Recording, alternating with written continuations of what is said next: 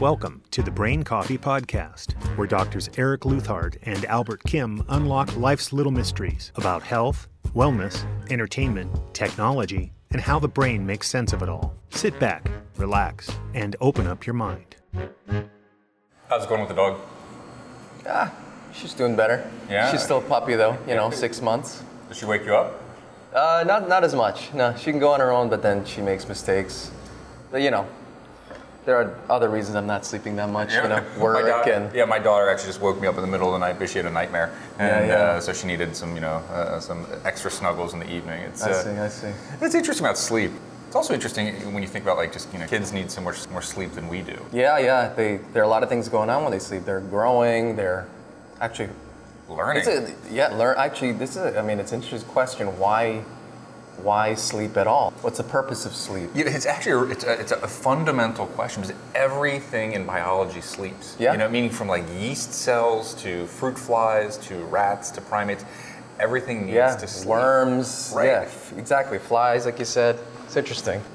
I think that one of the fundamental kind of ideas is that if you've got a nervous system, basically, and that nervous system needs to learn, it has to sleep to reconsolidate the information and to just get rid of, we've talked about brain poop in the past, neuron poop with Dr. Holtzman, meaning that all the work that it does in managing that information creates a lot of, for lack of a better term, toxins of wakefulness or something. Toxins of wakefulness, right? Toxins that it has to clear out. Yeah. And if it doesn't, bad things happen to the brain. Yeah, no, we see it all the time, after operations or we have someone in the hospital in the ICU for a few days, they don't sleep for 3 days.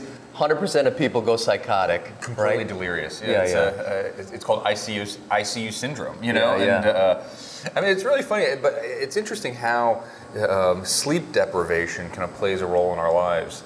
I just think about when we trained as residents. Oh, yeah. Things are a little different now.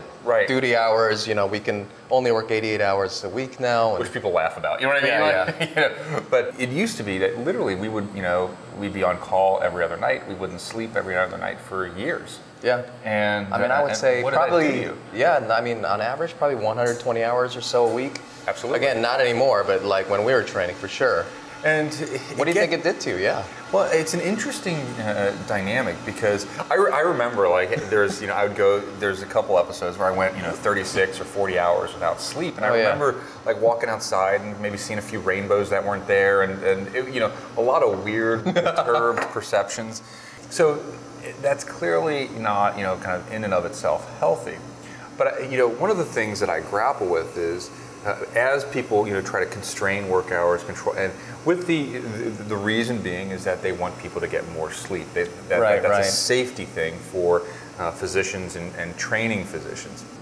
The flip side, although I think is also interesting, is that when you work as intensely like we did, 2, 3, 4 years in a row like that, the amount of experience you get, both from kind of clinical exposure and clinical training, but also you learn to be tired and basically be able to be tired and still effective. Yeah, it's important. Actually, in fact, to this day, you and I, we have cases that are 12 hours sometimes. That's right.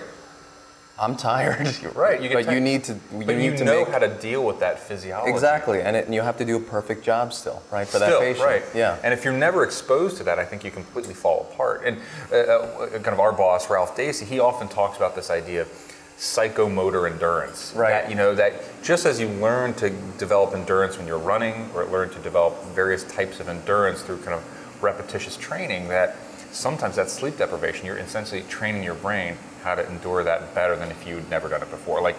Again, we talked about kind of this toxins of wakefulness. Yeah. But as an analogy, we have toxins of physical activity, lactic acid. Yeah. If you've never trained for a marathon and somebody put a gun to your head and said, okay, go run that marathon, your lactic acid's going to go crazy. Yeah, your body can't body's take going to it. fall apart. Exactly. You'll collapse, exactly. And, but when you train, your body can deal with those toxins, exactly, that lactic acid, and process it in a much more efficient fashion. Yes. And I think the same is true for training in sleep deprivation, that I think you become trained to handle those toxins better, is my opinion. Yeah, no, I agree. There's also probably an individual aspect of it. That's right. Probably there's probably some self-selection about who wants to be, the type of physicians we are. Right. People probably who can take sleep deprivation a little more. That's right. I remember seeing, I think there are genetic variants where certain people, need more or less sleep. So you're exactly right. Yeah, I think there may be some self-selection there. Yeah. No, but I absolutely agree. There is some training involved. The debate ongoing now is, sure, we get a little more sleep now with our training because of duty hours, but then what do you sacrifice? What do you lose? Do you get a better or worse surgeon at the end of it? Right. And that's a really hotly debated, active topic. Exactly. So, I mean, what we got to do is we have to develop some pill to get rid of the toxins, and then you can, get as much experience as you can. You don't have to sleep. You don't see any bad effects of sleeplessness. I feel like that was a movie. Maybe not, but like, certainly there are pills out there, but yeah, it was for fighter pilots too. Yeah, right. So they're vigilance drugs that don't really make you hyper. They just keep you alert and awake. That's right, for long periods of time. I don't know if it gets rid of the toxins. Yeah, I don't think it gets rid of the toxins, right? But it just keeps you awake. Yeah, that's right.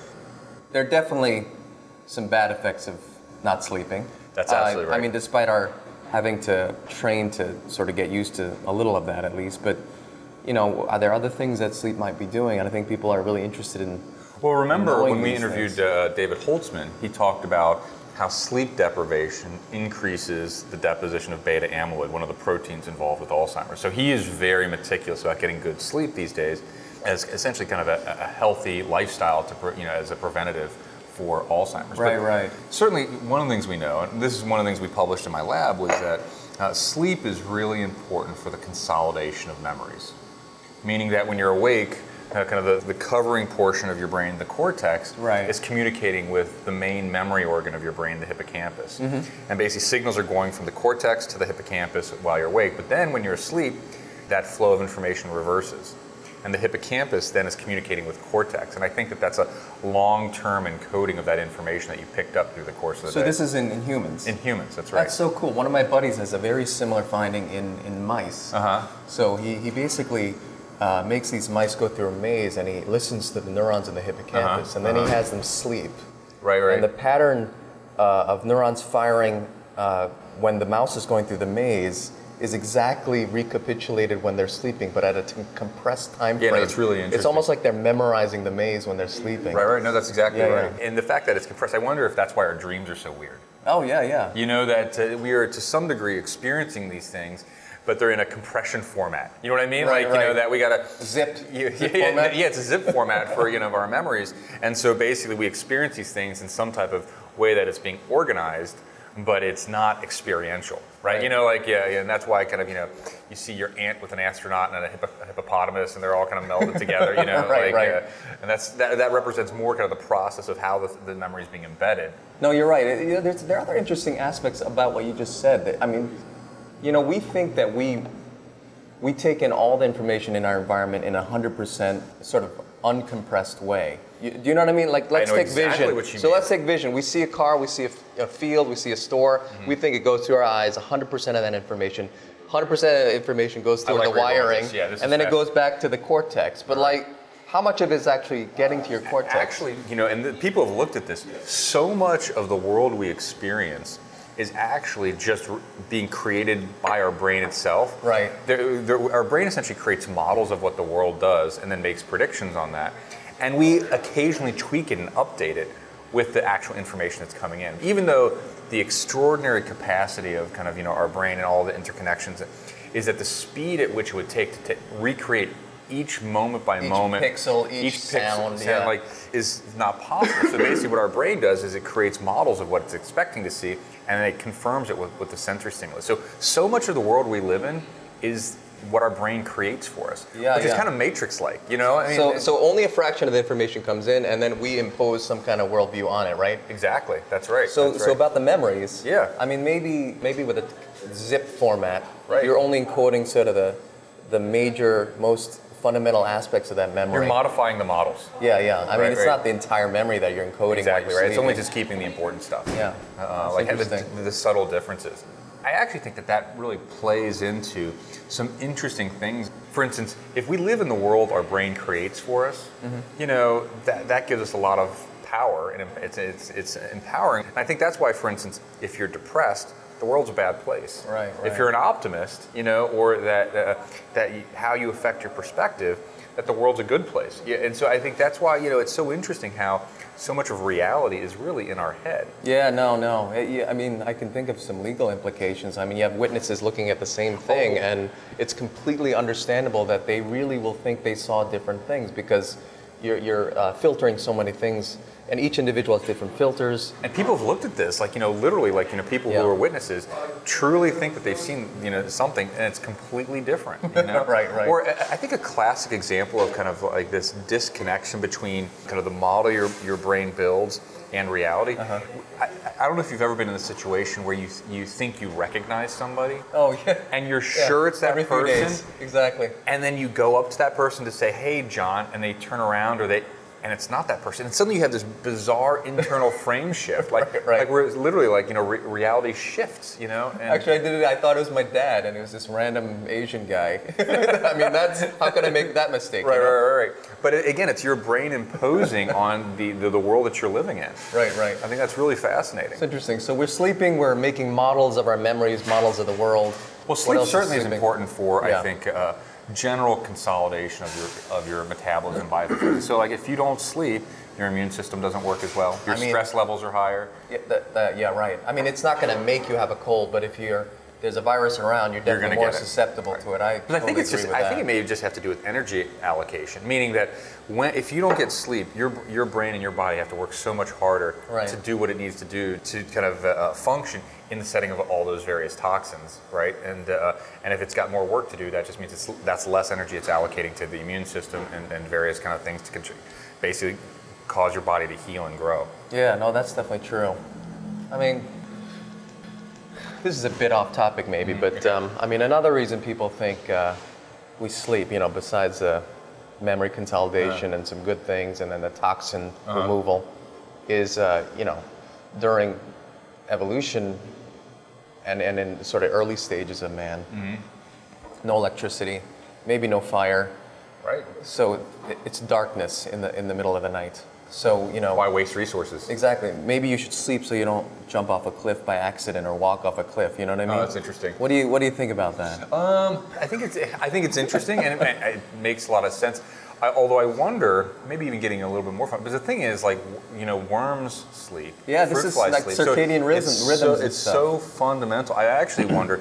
Well, I think yes, that's true. I actually wonder if it has to do with like really fundamental dynamics of the Earth, meaning like that because the world rotates, at a certain cycle, and because you've got wave cycles, meaning that like because the moon is causing wave cycles in the oceans, that those fundamental physical rhythms has affected our biology since we are like monocellular organisms. Yeah, no, I think that's right. I mean, not that our reason and will can't overcome our sleep drives and stuff like that, or make light, but I think you're right. I think there are a bunch of genes, clock genes, right? That's circadian genes, and they are universal. Yeah, down to sort of single cell organisms, and you're like, well, why do they need clock genes? I think it was for like feeding and things like that, right? Well, like for instance, like feeding when, again, there's a light cycle and a dark cycle. Exactly. Right? I mean, like at the light cycle, maybe photosynthesis is happening. There's more time food to eat. in a certain area, and when there's not, then like you might as well be quiescent. You know?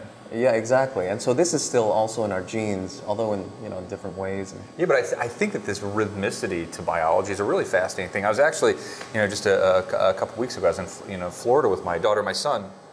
Ergo the tan. The tan, yes, that's right. Yeah, exactly. Okay. And I remember, my kids are just so overjoyed to be kind of, in the ocean. And there's something fundamentally relaxing about those waves, right? Yeah, no, I agree. And this is the geek in me, but I started to calculate what's the frequency of those waves. You know what I mean? Like, and it's around 3 hertz, right? And 3. Okay. 3 to 5 hertz. And what's interesting from a brain rhythm standpoint is 3 to 5 hertz is a theta rhythm, which is associated with meditation and relaxation. The engineering term for the sound of the waves when you hear them in the ocean is pink noise. Like, it's noisy, but there's a structure to it.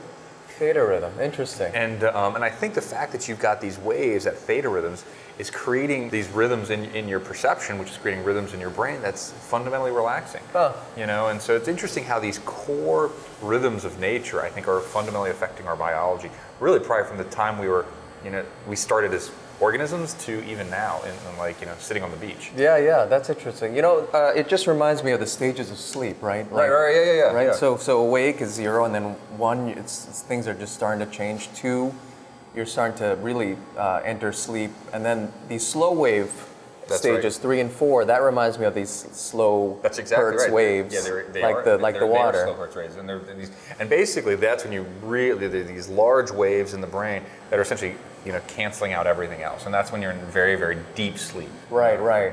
And then, but then we dream in REM. Right, in the subsequent.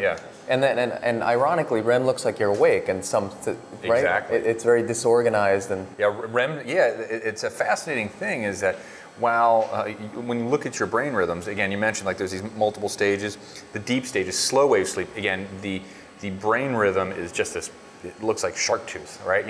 You're kind of getting to the absolute most simplest kind of cortical physiology that you have, and then, but basically, once you go to REM. The physiology and the signals, they look very much like the awake state, but you're not awake. And the thing is, I guess you're in a certain sort of sense conscious, but you don't remember it, right? And people are really studying this phenomenology so deeply right now because it's fascinating. It's these alternate states of consciousness that are critically important for our biology. And in many ways, they still remain mysteries to us. Yeah, no, they really are. And just REM sleep generally is so fascinating. People have disturbances in REM. People have probably felt this, right? When you're dreaming, you're trying to run away from some ghost or monster, and then your legs won't. It feels like you're going through molasses. You can't run fast enough. You're probably, and you remember that part of the dream, you're probably waking up a little, and during REM, your body's paralyzed. That's right. Yeah. That's right. And so probably it's a real physical perception of what's going on. Yeah. Well, I don't know if you've ever had this experience. It's not exactly a night terror, but basically when you wake up and you're having a dream, but you are the physiology associated with the paralysis is still present. Yeah, exactly. And so you wake up. And you quite literally, can't move your arms and legs, and are experiencing something that's both between, physical wakefulness and a dream. Yeah. And it is a terrifying. It happened to me I think once or twice when I was a teenager, and it was terrifying. I still remember it. Yeah, no, I can imagine. I also think that's the reason you can't run away from the monster. Right. Yeah, exactly. Because you feel that paralysis that your brain is imposing on you during REM. Yeah, it's so fascinating. I had a patient the other day who came in after a trauma. This was about 2 days ago, still isn't awake. It was a bad car crash.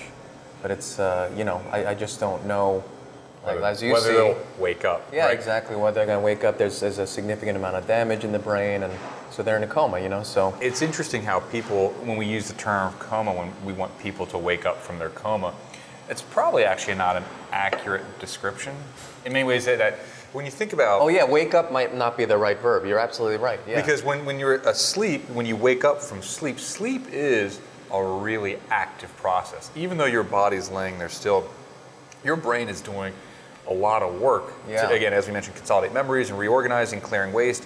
When you're in a coma, your brain's injured, and it's not doing either of those things. Yeah, it's not organized enough to be doing sleep. The sleep is an important cognitive function. That's actually one of the things that we're looking at in my laboratory, how we're actually looking at the differences between, certainly sleep and awake, actually for a brain-computer interface, so that a brain-computer interface can know imagine if you've got a thought control device, it should know that you're awake or asleep, so that, for instance, if you're dreaming, it's not randomly controlling something in a weird way. You're not driving while you're sleeping. Exactly. Exactly. But we're also, extending these applications to coma and as it turns out, there's a lot of really different frequency interactions that happen in your rhythms when you're asleep that don't happen when you're in a coma. I see. And so again, those frequency interactions are different neural circuits interacting, again, likely for consolidation of information, which you just simply don't see. Which also means, when you think about that from a coma standpoint, that means that your brain isn't doing the necessary things to consolidate memory. It's not doing the necessary things to clear toxins. Right. It's not doing all the necessary things for brain health. So, and that's why I think when coma goes on for a longer and longer duration, that's why it necessarily means it's worse and worse for that person's brain. Yeah, no, I agree. It's interesting. I was just thinking about it, when you're talking about how wake up is the wrong way to think about it. I mean, maybe it's kind of like a TV. So when everything's working, you see a picture. You shake up the TV, kind of like in an accident. Right. A few of the wires are broken. Over time, one of those wires gets repaired, another one, but you still can't turn on the TV. Right. You know? Right, that's it's right. only when all those wires are put together, the whole thing is working order, then the TV turns on. That's right. Right. That's so right, yeah. I think it's a very similar thing happens during the reparative process if you're going to wake up in coma. Right. You know? Yeah. So I guess what is the correct term for recovering from a coma? You know, is it restoring from a coma? Is it recovering from a coma? Repairing from a coma. You know, resetting from a coma. Yeah. But it is actually not wake up because you're not sleeping during coma. Because I think a lot of people, and it's understandable, when you see a person in coma, you think they must be asleep. Right. But they're not asleep. You know, they're turned off. Exactly. The brain is turned off, and that's not good for the body and the brain. Right. This is a little non sequitur, but it reminds me of induced coma. I mean, maybe it's more like induced sleep. Mm-hmm. I know we saw this movie a long time ago, this Alien Covenant. Oh, I just saw it the other day again on That's HBO. A good movie, by the way. A little scary, but yeah. Yeah. But you know, they're in these pods, and they call it induced coma or something. I mean, it's not a coma. Your brain's not injured. Right. But you're sleeping for a long time to get to somewhere in space. Yeah, what I think is always interesting about that, they're always kind of laying down in this bed, in like some pillowed bed. Yeah. And we know from experience, like people who are in the intensive care unit or in comas, they rapidly lose muscle mass. And, and so if you're in bed for 2 weeks, you're going to have trouble walking in the hallway after that. Exactly. And so these people who are in induced comas are like the science fiction pods and these, and that they just kind of like open their eyes and just walk out.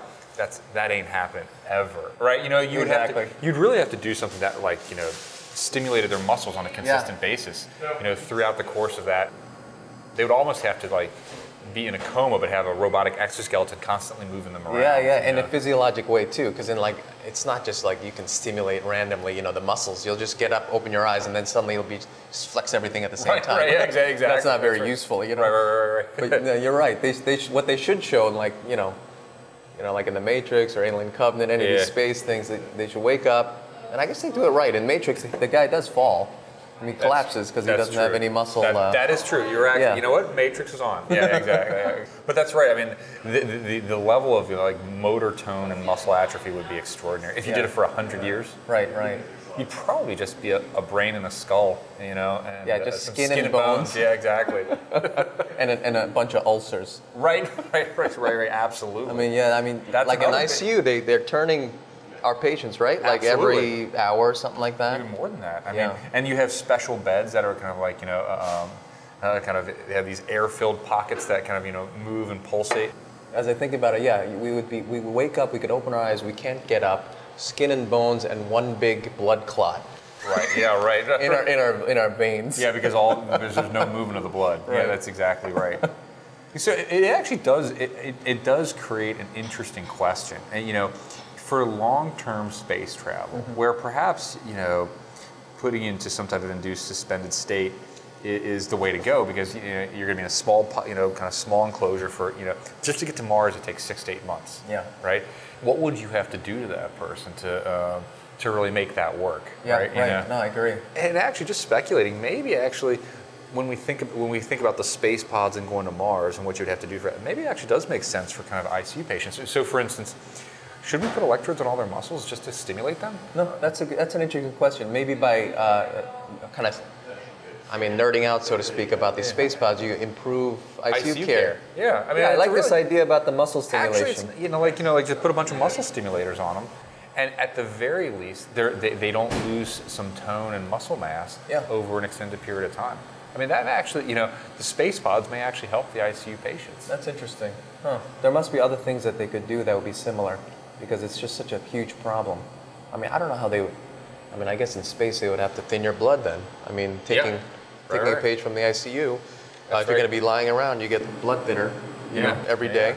I mean, you literally have to be in a robotic, I think you're right, like a robotic exoskeleton. But actually, that would be to kind of make sure your muscles don't tense up. Right. But then you would also have to be stimulating the muscles to make sure that you don't lose muscle mass. Oh, yeah, right. The exoskeleton would only give you range of motion, you're right, right. to prevent contraction. You need the stimulation for the muscle, you're right. It's complicated. I mean, the other way to do it, quite honestly, and this is completely separate, is just live out the generations the 10 years it takes you to get to Alpha Centauri or whatever. I've actually, there's some good books about that. Like I actually have read a bunch of science fiction books about it, and how kind of like the again, because the culture and everything changes over time. And maybe the 10th generation doesn't want to go to Alpha Centauri. Oh, you know what I mean? Like they get there, 10th generation is like, turn around. That's what this book's about, right? Right? Yeah, exactly. That's funny. So basically they get there, and actually it's a hostile and friendly environment, and then they have to turn around. Go back to Earth. Exactly. I mean, like how much of a bummer is that? Well, they have the freedom to choose. That's right. Or it's like National Lampoons when they get to kind of Wally World, and then it's closed, and so now you got to go home.